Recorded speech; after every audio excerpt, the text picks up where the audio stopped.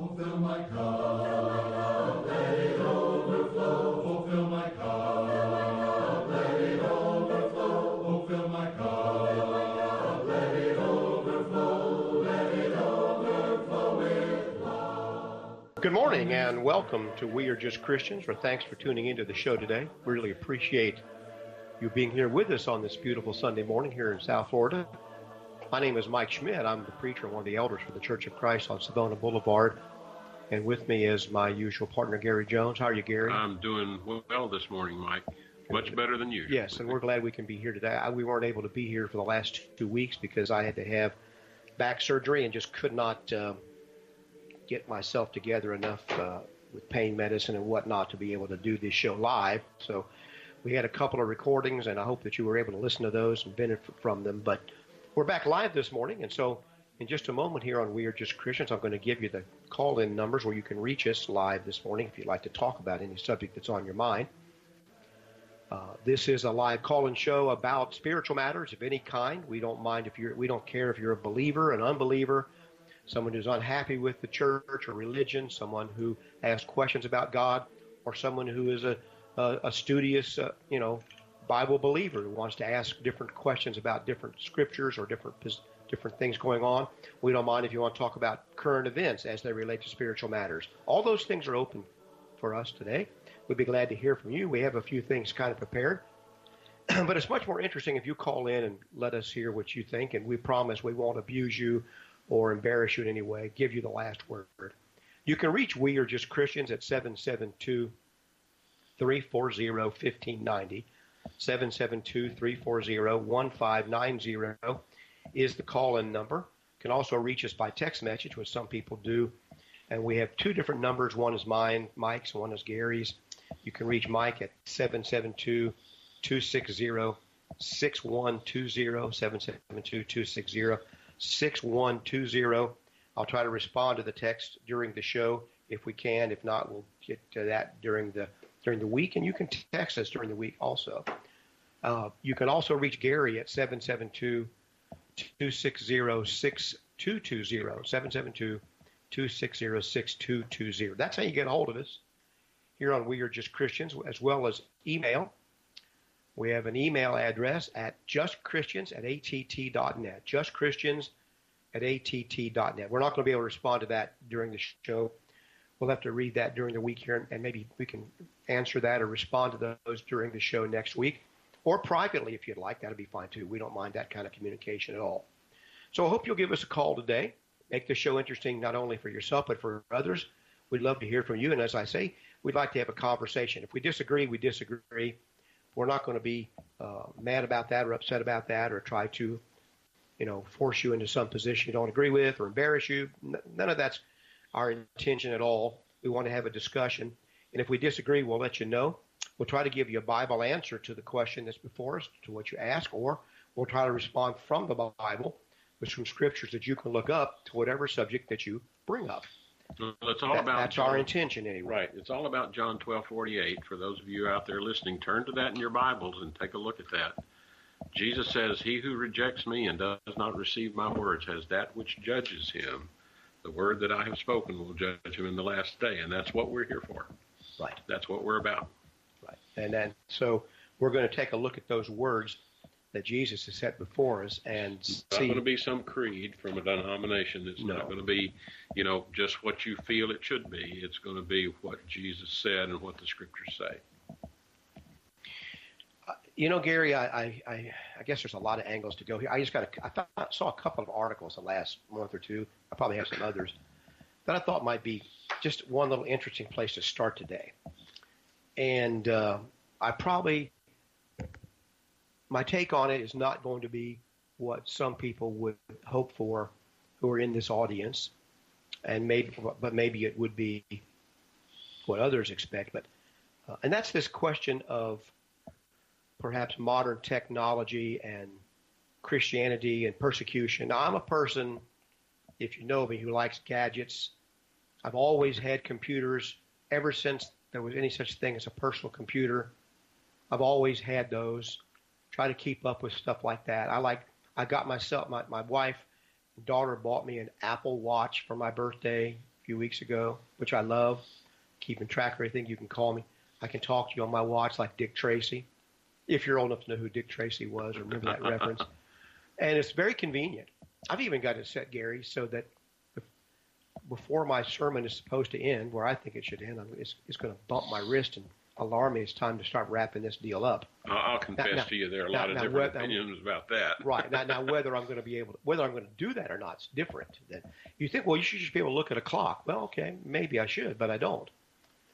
But anyway, I like technology is my point. Yeah, but one thing now I can go the other direction, though. Yeah, but one thing about this technology today that we have in computers and things, that verse that I just read about studying the Word, and what Jesus says, the word that I have spoken will judge you in the last day. So when you stand before God, it's going to be the Word that is the standard that's used.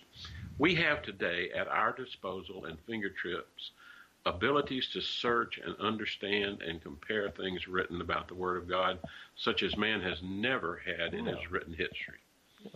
In any time. And so that's part of the point I was going to make, Gary. There is this great positive side, negative side, I should say, to technology, which I'm going to show you in a moment. But there's also this positive. It's always been that way. The invention of the wheel, if we can talk about something Fred Flintstone-like, which I don't even believe in, but you can take the wheel to go take the gospel to the whole world, or you can go down to the strip club with the wheel, right? Yeah, well, so that's your choice. There were really, in my view, two giant steps in technology that affect us as far as the Word of God. The first one was the movable type and the printing press. Right. And the second one is the personal computer. Those two things have changed our ability to study more than anything else I can think of. Sure. And, of course, along with that goes kind of with it the generalized ability to read, understand. Now, we can debate about the quality of the education people receive, and we've discussed it on this show, how to read a book, how to read the Scriptures. That's part of what this show is about, the theme of how to do a plain reading of Scripture without getting sidetracked into everything else and misunderstanding. And my job as a teacher now for all these years of the Bible is try to teach people how to read. And I'm always alarmed at how much misunderstanding from simple things there is, or at least the inability on the part of a lot of people to analyze a subject and say, you got this, and this, and this is the right way to go. It's just not there in most people. Well, it's there, or basically something happens like you get an agenda. You get a framework of how I want this to come out, and then plain and simple reading simply falls by the wayside. Right. Now, a lot of people have this idea, and in Christianity, in some branches of it, I suppose, some segments, there's this fear of technology, and therefore any kind of new technological advances are met with anti-religious skepticism, as if those things are against the Bible, as if the internet or having my Bible, I can have my Bible on my watch as well as on my phone, various translations of the Bible, understanding the Greek and Hebrew. That they view that with skepticism, that's somehow a bad thing. I don't view it that way at all. And I don't think that the fact that this technology is now worldwide and people can be connected all over the world is some kind of a satanic thing. Can Satan use that to his advantage with people? Of course he can, and he will, and he does. But that doesn't mean that it per se by itself is somehow an evil thing on its own at all. Now then, you have this reading. This is going to connect up with some people. As soon as I read this headline, some people are going to start thinking about the book of Revelation, of which I think it has nothing to do. Okay. But notice this headline. Go ahead. No, I was just thinking, if there was a misunderstood book, because that's one of them. Yes, and we can talk about that. Gary and I even take somewhat different viewpoints, although probably not as different as it might seem about the book, but we have the same general understanding of what it means and the time frame in which it took place and its application. Notice this headline, though, Gary. The Chinese government begins forcing citizens to submit to fingerprint and facial scans to enter churches. So if you want to go into one of the approved churches in China, and if you go into any other kind of church, and the key word is approved. Approved churches, you're going to have to submit to a scan. If you go to other churches, you can be locked up and forced to go into to re-education camps where they stop, where they re-educate you so you don't engage in hate speech and hate crimes and anti-thought processes. I read the other day where, I'll get into that in a minute. This is from November 11th. Some state-sanctioned churches on the Chinese mainland are being forced to require attendees to scan their fingerprints and faces before entering service, as the communist surveillance state continues cracking down on religion in the country. Two things about that. Number one, the new law in China that's been trying to be enforced is that every new cell phone requires the user to submit a facial scan and fingerprint scans before it will work, so the government knows who to attach any messages or searches and everything to attach to that phone. You can't activate a phone without that. Secondly, the head of the Chinese-approved church, the three-ring church or something like that, I forgot. I can't remember the name of it. Remember, folks, I'm on Percocet. But anyway, I can't remember the exact name of it. I think it's like the three-man church, something like that. He said that in order to be a good Christian, one must love the state more than it loves the church. Exactly the opposite of the Bible, but he's the bishop that even the Catholics have submitted to be able to maintain an official status in China. And of course, the Chinese government gets to appoint these bishops over the churches to run the church. So yes, they have freedom of religion as long as the state appoints the bishops and approves of what they say. Now, we're not that many steps away from that in some people's view of things. In the way that a lot of people in the United States view that religion ought to be controlled by the state, we're not that far away. Now, we may be a long way away from the actual implementation of that. But I'm talking about in what you hear and what you see, we're not too far away. But he says you got to love the state, the government, the party, he would say, more than the church. Now, it says parishioners at it's three self, not three man, three self churches. That's a Chinese term, and it's about different. I don't remember the whole deal, but we don't have any parallels in the United States to that a three self church, which are controlled by the state and remain one of the few official religious options for Christians in China. They have reported that they are being forced to scan their fingers and submit to facial scans before being allowed to attend church. An official with the local Christian council said that anyone who does not submit their bodily data to the new systems will be barred from attending church services in the future. The local church leader said that the sign-in systems function just like employees punch in at work. Well, it's interesting to me. And then they monitor who goes to church and who doesn't, too. But in addition to that, you mentioned that we're not far from, we haven't implemented it yet, but yet I read an article, I think it was the other day, I'm trying to remember where it was and find it and I can't, but we're talking about Facebook and YouTube have now removed conservative content to the tune of something like 200,000 incidences or websites on each one of those things, using basically the programming that they had to develop to be able to operate in China. It looks at content and it removes those things. So the Chinese developed this, and they're now using the same stuff to remove that. Now Facebook and YouTube have now implemented it in the United States. Well, it's always the question of who's going to approve of what religion, and it's really the question. All right, Gary, go back to what we believe. This church on Savona Boulevard here is an independent church. We don't answer to any other. We've talked about this before, and I'm going to make a point with this. So bear with me, folks. I know that most of you are not members of this church or anything like that, but we talk about being just Christians. One of the practical implications of that is that this church is not tied in to any other denominational structure, not a council, not a group, not an association, or anything else. There are other churches of Christ in all over this area in the state of Florida. Now we may share doctrinal beliefs with those churches. We may know members and associate with members from those churches and consider them faithful brothers and sisters in Christ, but we're not linked up by some human organization or some human tie to those churches. We're independent, even if we recognize them as faithful churches. And now that is something that, and therefore, the state doesn't like that. the state of Florida and the United States do not like, the IRS do not like that. And I know this from being audited by the IRS. They don't like that because there's no way to control that, to decide what we are teaching, whether it meets their hate crime legislation or whether it meets their Title X feminist, genders type criteria.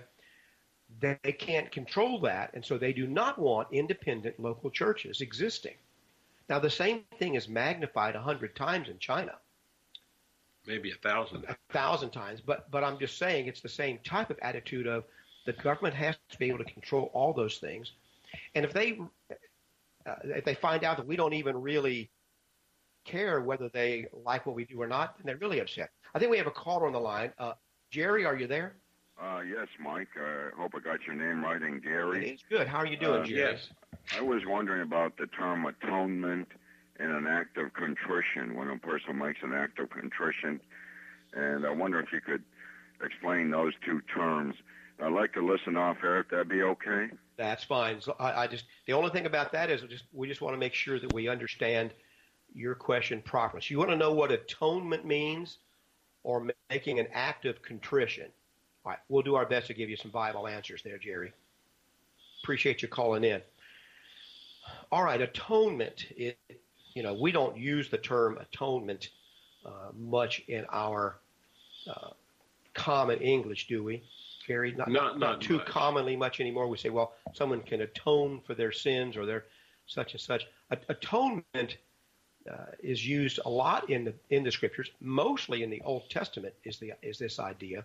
As far as that word, it's a primitive word most of the time, which means to purge, to reconcile, to pacify, to cleanse. Some of those are some of the to appease, to cover, and that's how it's used oftentimes.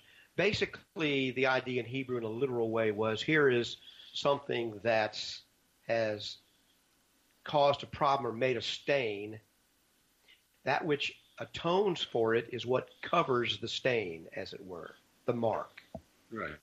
And so the idea is that our sins have left us, we've become guilty of sin before God, and therefore there has to be some cover put over the top of that, some cover between God and man. And this atonement, God says, is blood. Vines says it's in the New Testament. It's related to a means of reconciliation in some ways. that was, I thought, was an interesting part of it. It's leading us to reconciliation in basically the few words that he used. That's atonement. I was going to look up another one, but that was Vines. Yes, and so the idea was that when the Hebrews were guilty of sin, either as a nation or as an individual, that an atonement had to be made when they came and they brought blood. So, for example, Exodus 29, I'm trying to do this on this off the cuff here, but one of the references to this is in Exodus 29, verse 35, and there's lots of these, so this may not have all that we need to talk about. But thus you shall do to Aaron and his sons, according to all that I have commanded you. 7 days the high priest clean to do the sacrifices. They had to be consecrated and blood offered up for themselves also. 7 days you shall make an atonement for the altar and sanctify it, and the altar shall be most holy. Whatever touches the altar must be holy. And he goes on and on to talk about this continual burnt offering to make atonement for sin or a cleansing of sin, this offering that's going to be made.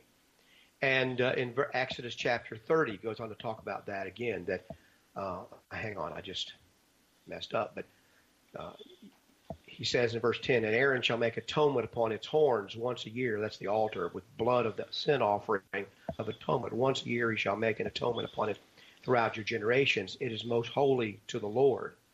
So the idea then is a covering for sins. Now, what the New Testament then, the New Testament often uses the word, Gary, propitiation, another word that we don't use commonly. The idea of a propitiation, the Bible says Christ is our propitiation, is the idea of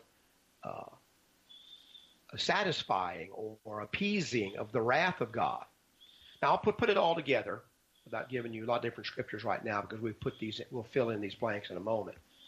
When man sins against God, what did God say to Adam? Let me get this right. What did God say to Cain when he came to Cain after Cain killed Abel? He said, "Where's your brother?" He says, "Am I my brother's keeper?" Genesis 4. And he says, "The blood of your brother does what? Cries up to me from the ground." Then he goes on to say, imply to Cain that the blood of your brother is going to require your blood to cover it. But he said, I'm going to relieve you. When Cain begged for forgiveness, God relieved him of that and said, nobody can kill Cain. You've got to leave him alone. But overall, what he's saying from the very beginning, that when man's blood is shed, when there is a murder or when there is a sin, some blood covering must be made for that sin to appease the crying out of the blood. This was particularly true of murder, but became true of all of the sins. And so all of man's sins have to be covered by blood, because they cry out for vengeance from God. The wrath of God comes upon man because of his rebellion and his sin. What can appease that sin? What can make a propitiation or an atonement for that sin? Well, it's blood. First, in type, the blood of bulls and goats, which couldn't really do it, but it was to show man that. Now, it looks like you got something to say, Gary. Well, it's interesting. I looked it up in Merriam-Webster, but my computer crashed, so I'm in the process of rebooting, so I can't quote it exactly. But the definition was essentially what Vines was giving. It's related to a means of reconciliation with God. It's a means to reconcile your relationship to God. And what is that? It's blood. In that case, it's blood. Well, it's always blood. It's either blood of bulls and goats or blood of Christ. But in that overall sense, but basically there are things that we have to do to reconcile ourselves with God once we've sinned. And that's what it means by atonement. Yes. So that's the idea of atoning. Now then, in the Old Testament, there were various processes of atonement. Most generally and overarchingly was the Day of Atonement, Yom Kippur, where the high priest went in with blood of a sacrifice into the most holy place, it says, for his sins and for the sins of the people. And he made atonement on the mercy seat, or the lid, the top of the Ark of the Covenant, where God's presence dwelt. He brought this blood of this animal in there and sprinkled it on this most holy place in God's presence. And then God was able to forgive because atonement had been made by the death of that animal, which was a sacrifice, an innocent, perfect sacrifice. God allowed that sin to be forgiven and passed over. Now then, what we read in the New Testament is that was all just to show them something, because in history, God then brought about in real life the real lamb, the real atonement, which was the blood of the perfect innocent sacrifice, Christ himself, God's own son. And when Christ's blood was shed, it says that after he was raised from the dead, after he became the sacrifice. When it says he became sin for us, Gary, what it's really saying in Old Testament language is he became the sin sacrifice for us. And he then, it says he ascended back into the heavens and took his own blood, in the book of Hebrews, to the real mercy seat in heaven to make atonement for man's sins. And that's why it says whoever is in Christ can be forgiven of this. Whoever is outside of Christ still has no covering for his sin. And so if you either we got a caller, so we'll take Ken's call in just a second, but let me finish this thought. So you're either covered by the blood of Christ and your sins have been atoned for through Christ, or else you have no covering. Ken, what's you on the line? Yeah. Hey, Mike. How you doing? Good. How are you? Go ahead. Well, just to finish off the topic you're on, I want to get to another topic. But okay. The only real atonement is Christ's blood. True. Yes. And, the other was a type to lead us to that. That's one of the things I was thinking about. there's a lot of misunderstanding about the relationship of the old law and the new. In one sense, we build models of things. I used to build models when I was a kid of airplanes, small models that they actually did some things. Some of them actually flew, some of them were just to look at, but they were not the real thing. In the Old Testament, basically the law actually, in my view, has the place of the model. It's not the real thing. Well, yes, it's a type. It's a type. It looks like it. In some ways functions like it, but it's not the real thing. The word in Greek was a schematic or a drawing, a sketch. Yeah. Anyway, that's true. But I do believe sins were forgiven in the Old Testament because God knew that the sacrifice would be made. And so by faith, he was able to forgive the Hebrews for their sins when they offered up the sacrifices. But that's another argument for another time. Finish your point, Ken. I'm sorry I cut you off there. Yeah, I'm just saying there's nothing you can do for atonement other than, because Christ is our atonement. Other than appeal to the blood, right? There's nothing that will cover our sins except faith in Christ. Right. And well, I guess my point would be there. The way that we come in contact with the blood of Christ to receive any atonement is through faith in Christ. And that would include obedience to whatever Christ says. That was the only way we can come in contact with the blood, and then only in the blood is there atonement. And that's what reconciles us with God. Basically, that's what brings us back into a relationship with Him. Now, when Jerry, the first caller, spoke about acts of contrition, and this is why I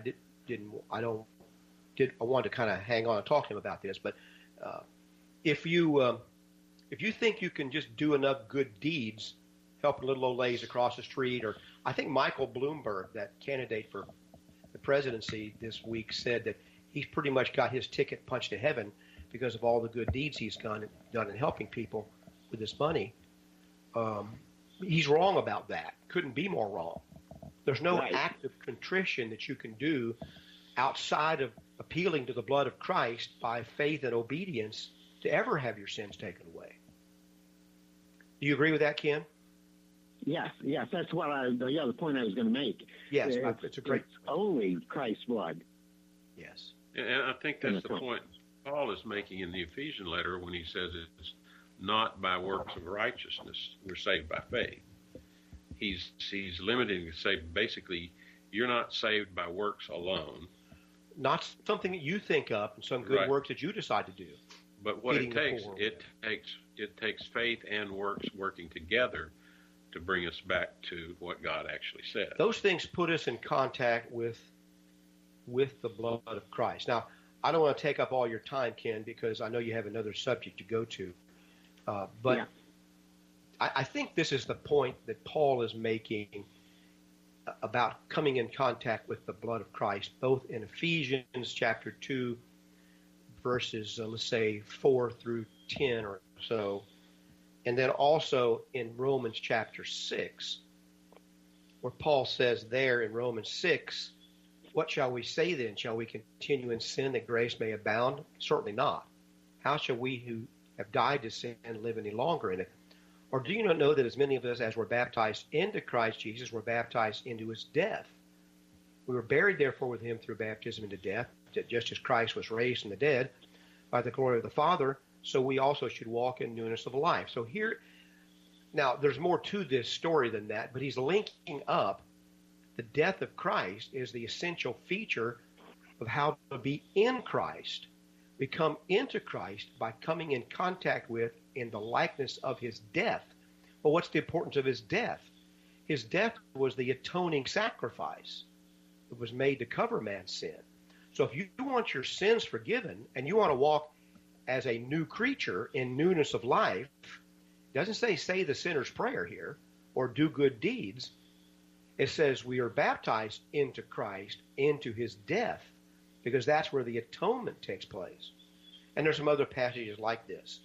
But anyway, do you want to comment on that, Ken, or do you want to go in another direction?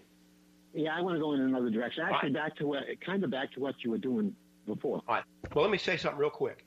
I don't think there's any rites of contrition or acts of contrition that you can do apart from doing something that the Bible requires of you as, number one, coming into contact with Christ's blood by faith, repentance, and baptism. And then once you become a Christian, the scriptures in Acts 8, Simon, who had been baptized into Christ, sinned, and Peter told him, you need to pray to God that the sin of your heart be forgiven you.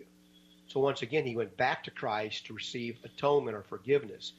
He didn't tell him, pray to be forgiven and then go see the priest and say so many Hail Marys and give so many dollars to the church. He didn't say anything about any of those kind of acts of contrition. He said, you take your sin and your repentance, your contrition, before God the Father, and you ask for forgiveness through the blood of Christ. So when someone comes to me, now there's always the element of making restitution for wrongs that we've done. If I've stolen money from somebody, I need to appeal to God to forgive me. Then I need to go, but part of that is me restoring what I've stolen from them, perhaps, as much as possible. Yes, but if I just go, I steal something, then I just give them the money back. What about my sin? My sin isn't covered at all. I just gave them the money back. I never appealed to God to be forgiven. Well, those things are fruits of repentance. Basically, God wants to see our faith, and that's part of the faith, I believe, that He wants to see. Right. Now, one of our texters said this goes against faith only, and you are exactly correct, right, sir. Yes. It does go against the doctrine of faith only, because I think the Bible does not teach the doctrine of faith only. Anyway, go ahead, Ken, with what you want to talk about. You're on the line now. So. Yeah. I want to talk about Handel's Messiah and the scripture, some of the scripture associated with it. Are you familiar with Handel's Messiah? I'm sorry. Handel's Messiah. Handel's the Messiah. music work. Okay, the musical work. I'm sorry. My hearing is bad. Go ahead. Yeah, okay. Well, this kind of ties in with what we've talked about previously and also what you were talking about earlier today. I'm going to read Isaiah 9:6. Okay. Okay. This is you'll be familiar with this. Yes, I know the verse. For unto us a child is born, unto us a son is given, and the government shall be upon his shoulder, and his name shall be called Wonderful, Counselor, the Mighty God, the Everlasting Father, the Prince of Peace. So that's talking about who? I think it's obviously always understood to be the Messiah or the Christ, Jesus Christ, so we know him now. Yeah. Okay. So, and they always, this concert is always heard at Christmas time. Always. Mm-hmm. Tradition. So, now, I want to make a point of these titles here that's given him, particularly the next to the last one. The Everlasting Father. So he's calling Christ the Everlasting Father. This is Isaiah the prophet. So that, and Christ, of course, said in John 10:30, I and my Father are one. Mm-hmm. So you're worshiping Christ, you're worshiping the Father, and vice versa. I don't know if you... Oh, I agree. And, this has been discussed a lot about. So one of the questions about this verse, I don't think it relates to your comment, though, Ken, is how you put these descriptions together. Is he wonderful counselor, or is he wonderful and a counselor? Is he mighty God, or is he mighty and God? Is he the everlasting or the everlasting Father? You see what I'm trying to get at? So that sometimes it's in the version in the New King James, for example, it says wonderful counselor, mighty God, not mighty and then God, and then everlasting Father. It puts those together, Prince of Peace. Mm-hmm. And when you look at the words, he could be he's everlasting. Of course, means ancient and eternal, and Father is just the plain Hebrew word for Ab. We get New Testament would be Abba, Father, right? Mm-hmm. Mm-hmm. Of the idea. Okay. So, but I think it is equating Christ with Jehovah. Yeah. On some level, there is an equivalence of who they are. He is not something completely different than the Father or Jehovah. If you take the Father of the New Testament to be Jehovah of the Old, and I don't think there's a clear equivalent. I don't think there's a clear equivalency there either. Mm-hmm. That Jehovah is only the Father, not the Son or the Holy Spirit. I think Jehovah is Right. probably all three. Well, Ken, I would ask you a question about that passage in the place where he says, he shall be called Mighty God. Does that define his nature? I would think under the Jewish system, if he was given that name and he was not that, that would be blasphemous. Yes, yeah, correct. So it's actually, that verse is actually declaring his nature. Yes. So they should have known when Jesus came that he was deity. Yeah. I was Now, reading let me this bring morning, you Ken. to another I'm sorry, verse go ahead. that, I'm jumping on topic. Go ahead. illustrates that. Say that again. I'm sorry, I John. jumped on topic. Okay, John 18:6, where they came to arrest Jesus, and they asked him, "Who are you seeking?" And he said, "I am he." And they fell down. So why did they fall? It says they fell backward and fell to the ground. I am was that? that I am is what he's saying, right? Right, he invoked God's name there. Yes. Yeah. So No, he said, I was am just he, reading and that's this- the same name that God gave Moses. Right. There is there's this whole big discussion in John 7 and 8 about who he is and all that. It's quite interesting. I was reading it this morning. And I've got to find that verse now. Basically, some of the people said, well, look, what greater works is the Messiah going to be able to do than this man has not already done?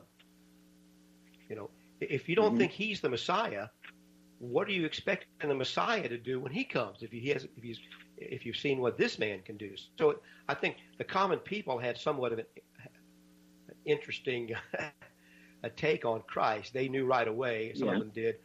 Yes, that this is the man. He's already done what we need to know who he is, and of course, that's exactly what he was saying to them. I'm the same as my Father. I am my Father. He's the one who sent me. If you've seen me, you've seen the Father. All these kind of statements.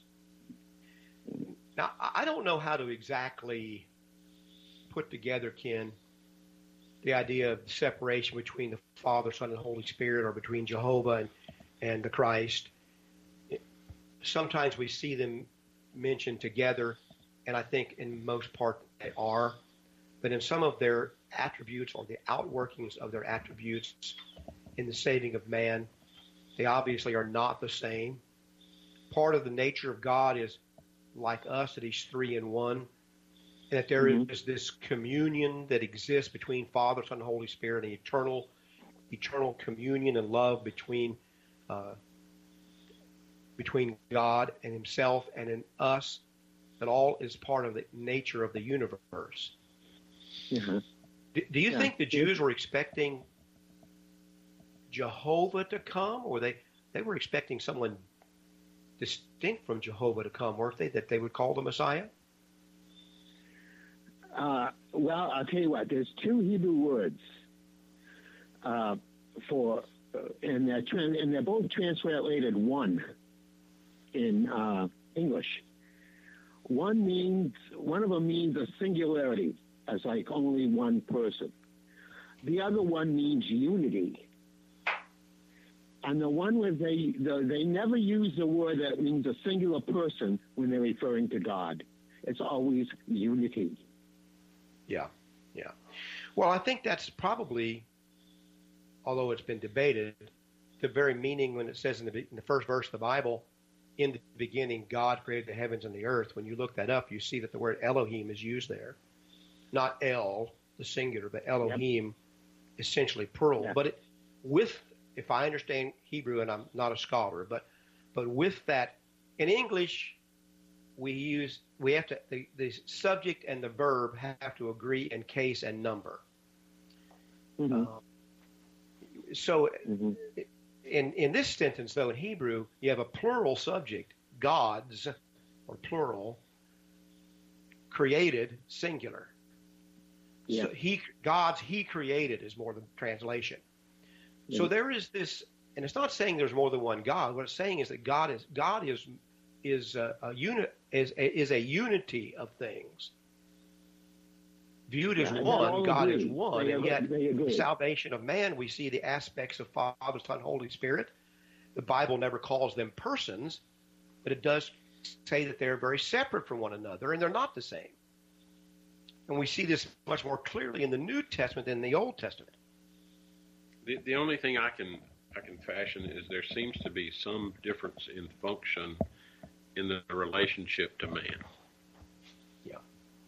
That's the only thing. Yes, That's in the relation of saving man. In the relationship of man to God, of saving man, there seems to be different functions that are associated with these different entities or ideas, if you will. And entity is not the right word, but it's just a variation in function. You've heard me say it before, Gary, though, and I think what the Bible says in a very broad picture, broad brush way, is that God himself has been altered in some respect by his attempt to save man. That the Son himself, God himself, his Son, came and became man, which he wasn't before. That's a historical event, a change in time. So God enters time and space himself as his Son and remains man from that point on. He doesn't become just God again. And so now there is this eternal distinction between Father and Son that was not present before the cross and the resurrection. I know that's somewhat of a radical idea to some people, and I can't explain all of that, but I think the Bible teaches that. This is the great sacrifice that God has made for us. It shows his love for man. Now, someone said here in a text, well, I think it's John, he texts sometimes, he says, God went from El to Yah or Yahweh at the burning bush. Okay, that's true, but I don't know if it fits up with his later tweets, but I think that God in the word Yahweh or Jehovah, as it comes to us in English, Jehovah is more commonly used. That's actually the name of God as opposed to Baal. You know, the Canaanites considered Baal, to be a form of El, God. God is much more generic. The word El in Hebrew and Aramaic is much more generic. That's a type of being, as it were. They would say Jehovah's one, Baal's one, Chemosh is one. But at the burning bush, Moses didn't see just El. He saw Yahweh, my name, I am who I am, Jehovah, which became the name of the Hebrew God and the God of the Bible. And Jesus makes the claim in various ways. Not only is he El, or God, but he is Yahweh, and he is the Logos of God. Makes lots of claims for himself. And that's why, as Ken mentioned, they fell on the ground when they heard him say it. They fell backwards when they heard him say it, you see. Well, I often wondered if his deity might become visible in some way from time to time. There are things that he does. At the Transfiguration. Yeah, at the Transfiguration. But even in addition to that some part of what he actually was actually showed through. This is one of them where they felt, they came out to arrest him. If they really think he's God, why you're going to come out and arrest God? Right. So they fell to the ground. Not only, I think, because of what he said and the way he said it, but there may have been something else. There's also a couple of other places where one of the crowds was going to stone him for some reason, and he just walked right through them. They couldn't take it. That's not normal, folks. There are these little incidents all throughout his ministry where he wasn't ready yet, and so some miraculous power was manifested briefly. Yes. That's right. Well, that's another side issue. Did Christ do all of his miracles through the power of the Holy Spirit, or did he have any power of his own? That's a good debate, which we won't get into right now. Now, Ken, I don't know if you finished your point with us. No, not quite, because I want to go on to what you were talking about earlier. Okay, go right ahead. Before you get off, I have one question to answer. So when you're done, we'll get to that. Okay. You're talking about the Chinese government and technology and all that stuff? Right. Okay. Pardon me. So back to Isaiah 9:6 that I read, it mentions the government shall be upon his shoulders. So the Messiah, okay? Right. So back to Handel's Messiah, the famous Hallelujah chorus? Yes. Okay. So it's tradition that everyone stands during the Hallelujah chorus. I don't know if you knew that or not. That was started by the King of England. We don't do that kind of thing in our church, but I understand that. Go ahead. Yeah, that was started by the King of England, who stood up started the Hallelujah chorus. And now I'm going to tell you about my mother's conspiracy theory. You don't have any idea what Scripture was before they started the Hallelujah chorus. Turn to Psalm 2. I got it already, so I'll read it for you. Go ahead. Yeah, I'm familiar with it. Go ahead. Verses 1 through 3. Why do the nations assemble with... let me read King James. Why do the heathens rage and the people imagine a vain thing? The kings of the earth set themselves, and the rulers take counsel together against the Lord and against his anointed, saying, let us break their bands asunder and cast away the cords from us. Does that sound like some of the governments today? That sounds exactly like what they're doing today. Yeah, we're gonna stop this spread of Christianity. It's interesting because the word Lord there is Yahweh or Jehovah. The word anointed is Messiah, the Greek Hebrew word for Messiah. They band together against God himself and against his chosen Messiah. Let's break their cords from us. We're not going to let them. Read verse 4, Ken. Verse 4? Verse 4 and 5. Read verses 4 and 5 as God's reaction to this. He that sitteth in the heavens shall laugh, and the Lord shall have them in derision. Then shall he speak unto them in his wrath, and vex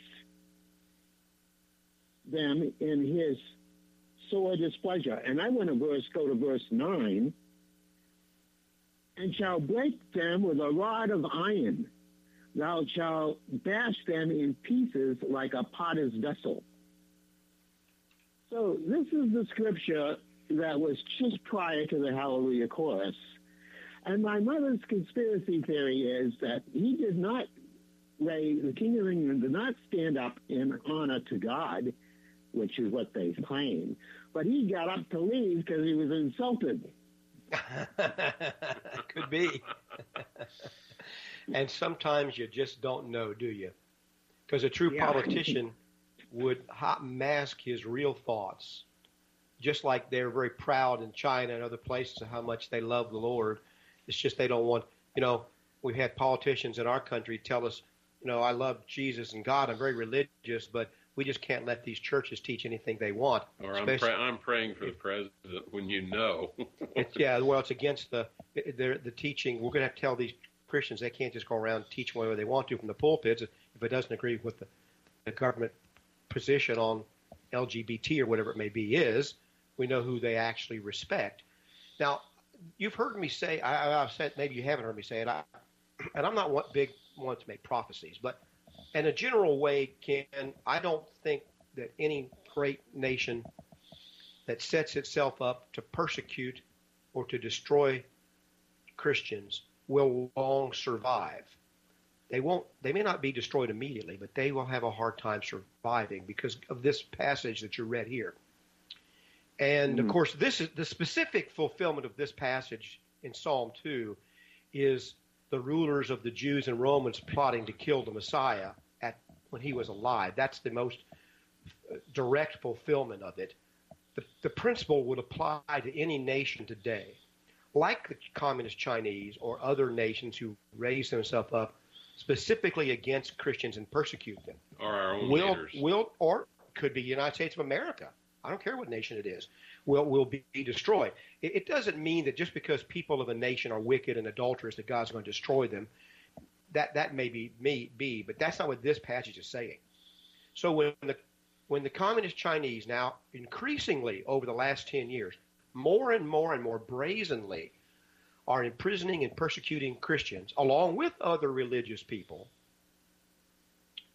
God is going to take vengeance upon that government and that society for persecuting people that are trying to follow him.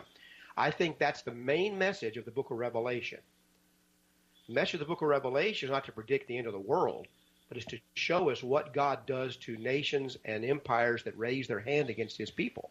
But you have to realize. So we got to be. Our government needs to be very cautious about this. This is what concerns me. I don't want our country to be destroyed. God will destroy it, and so I don't fear the Chinese because I know God is against them.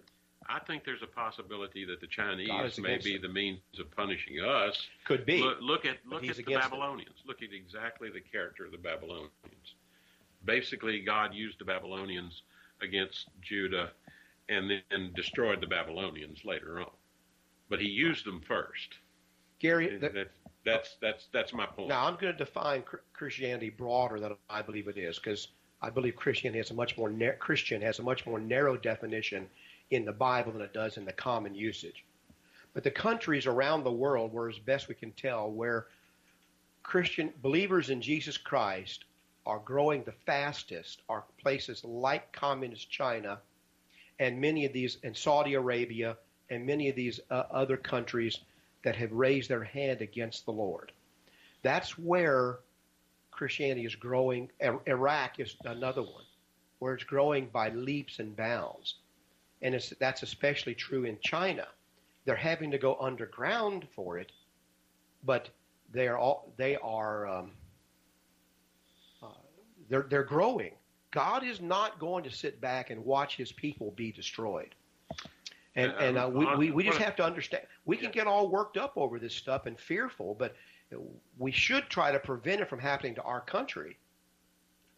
We know that God is working behind the scenes in big ways among these. He will crush these nations with a rod of iron. Yeah, I'm just saying when you apply it to nations, there are some examples that. Yeah, he does use nations against Israel. Yes. Ultimately. Now we're not. The United States is not Israel. Right, so exactly. You got to get that parallel straight. I don't want to leave you with the impression that that's what I think. And a lot of people do think that. But it's not. But he sometimes uses what I will call a worse nation to discipline a better nation and then destroy the worse nation, and that's what's going on. In spite of all of the problems the United States has had through its history, I believe, and you can call in about this, our time's almost gone, but I believe that the God of heaven has protected and blessed this country, not because we're white or anything like that, but not because we've always done good overall, but because in this country, above others, God's word could be preached by people like me or plain people. His word could be taught freely among all men in this country up until the 21st century. And now that's being stopped. And for 200 and something years, God has blessed this country because his word can be preached. A lot of false things can be preached. A lot of wickedness can be done. But I think God will bless a nation or a government that allows his word to be preached freely. And I would agree with you. When we stop doing that, when we stop going being the other that direction kind, now, we will no longer be blessed. Like I said before, just so in case you haven't heard it, I have no interest in stopping people that oppose me or don't agree with my views. I don't have any interest in stopping them from getting on the airwaves or wherever and saying what they think is right. I have no interest in that as long as I have the freedom to teach and preach to my friends and neighbors and acquaintances or on this radio show or by book or on the internet what I think is right from God's word. And that's not the direction we're going. That's not. And yet there's some on both sides who see this problem.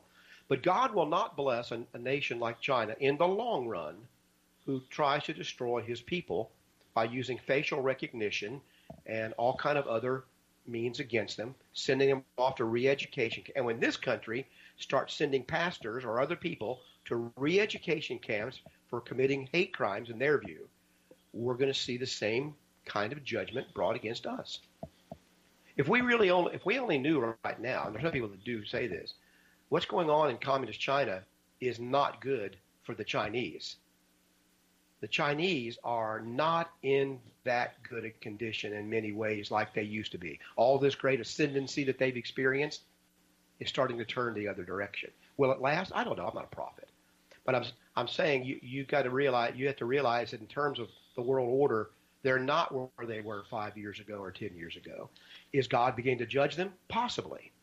All I'm saying. They got riots in Hong Kong. Who would have thought that's possible? They're waving American flags in Hong Kong and quoting the Bill of Rights in Hong Kong. Who would have thought this was possible? I can tell you who didn't think it was possible. The Chinese government didn't think it was possible. Okay? But now it is. Here it is. Well, all I can say is it may get a lot worse before it gets better, though. Of course.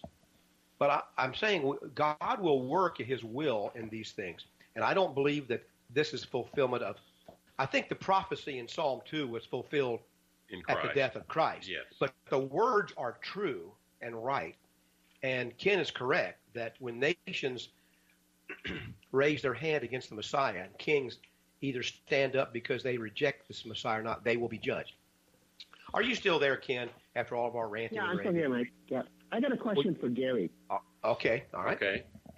Have you noticed when you try to look up something that you previously found on the internet that you can't find it now? Yes. Yes, Yeah, I have. Okay.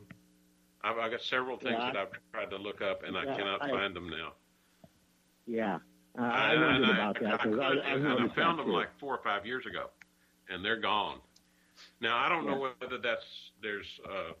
I don't know whether there's conspiracy behind that or just things change on the internet. Probably some of both. But and I do know this article I read about Facebook and YouTube are now calling out conservative ideas. Oh, that's pretty well known. And they would say that's it's fake news.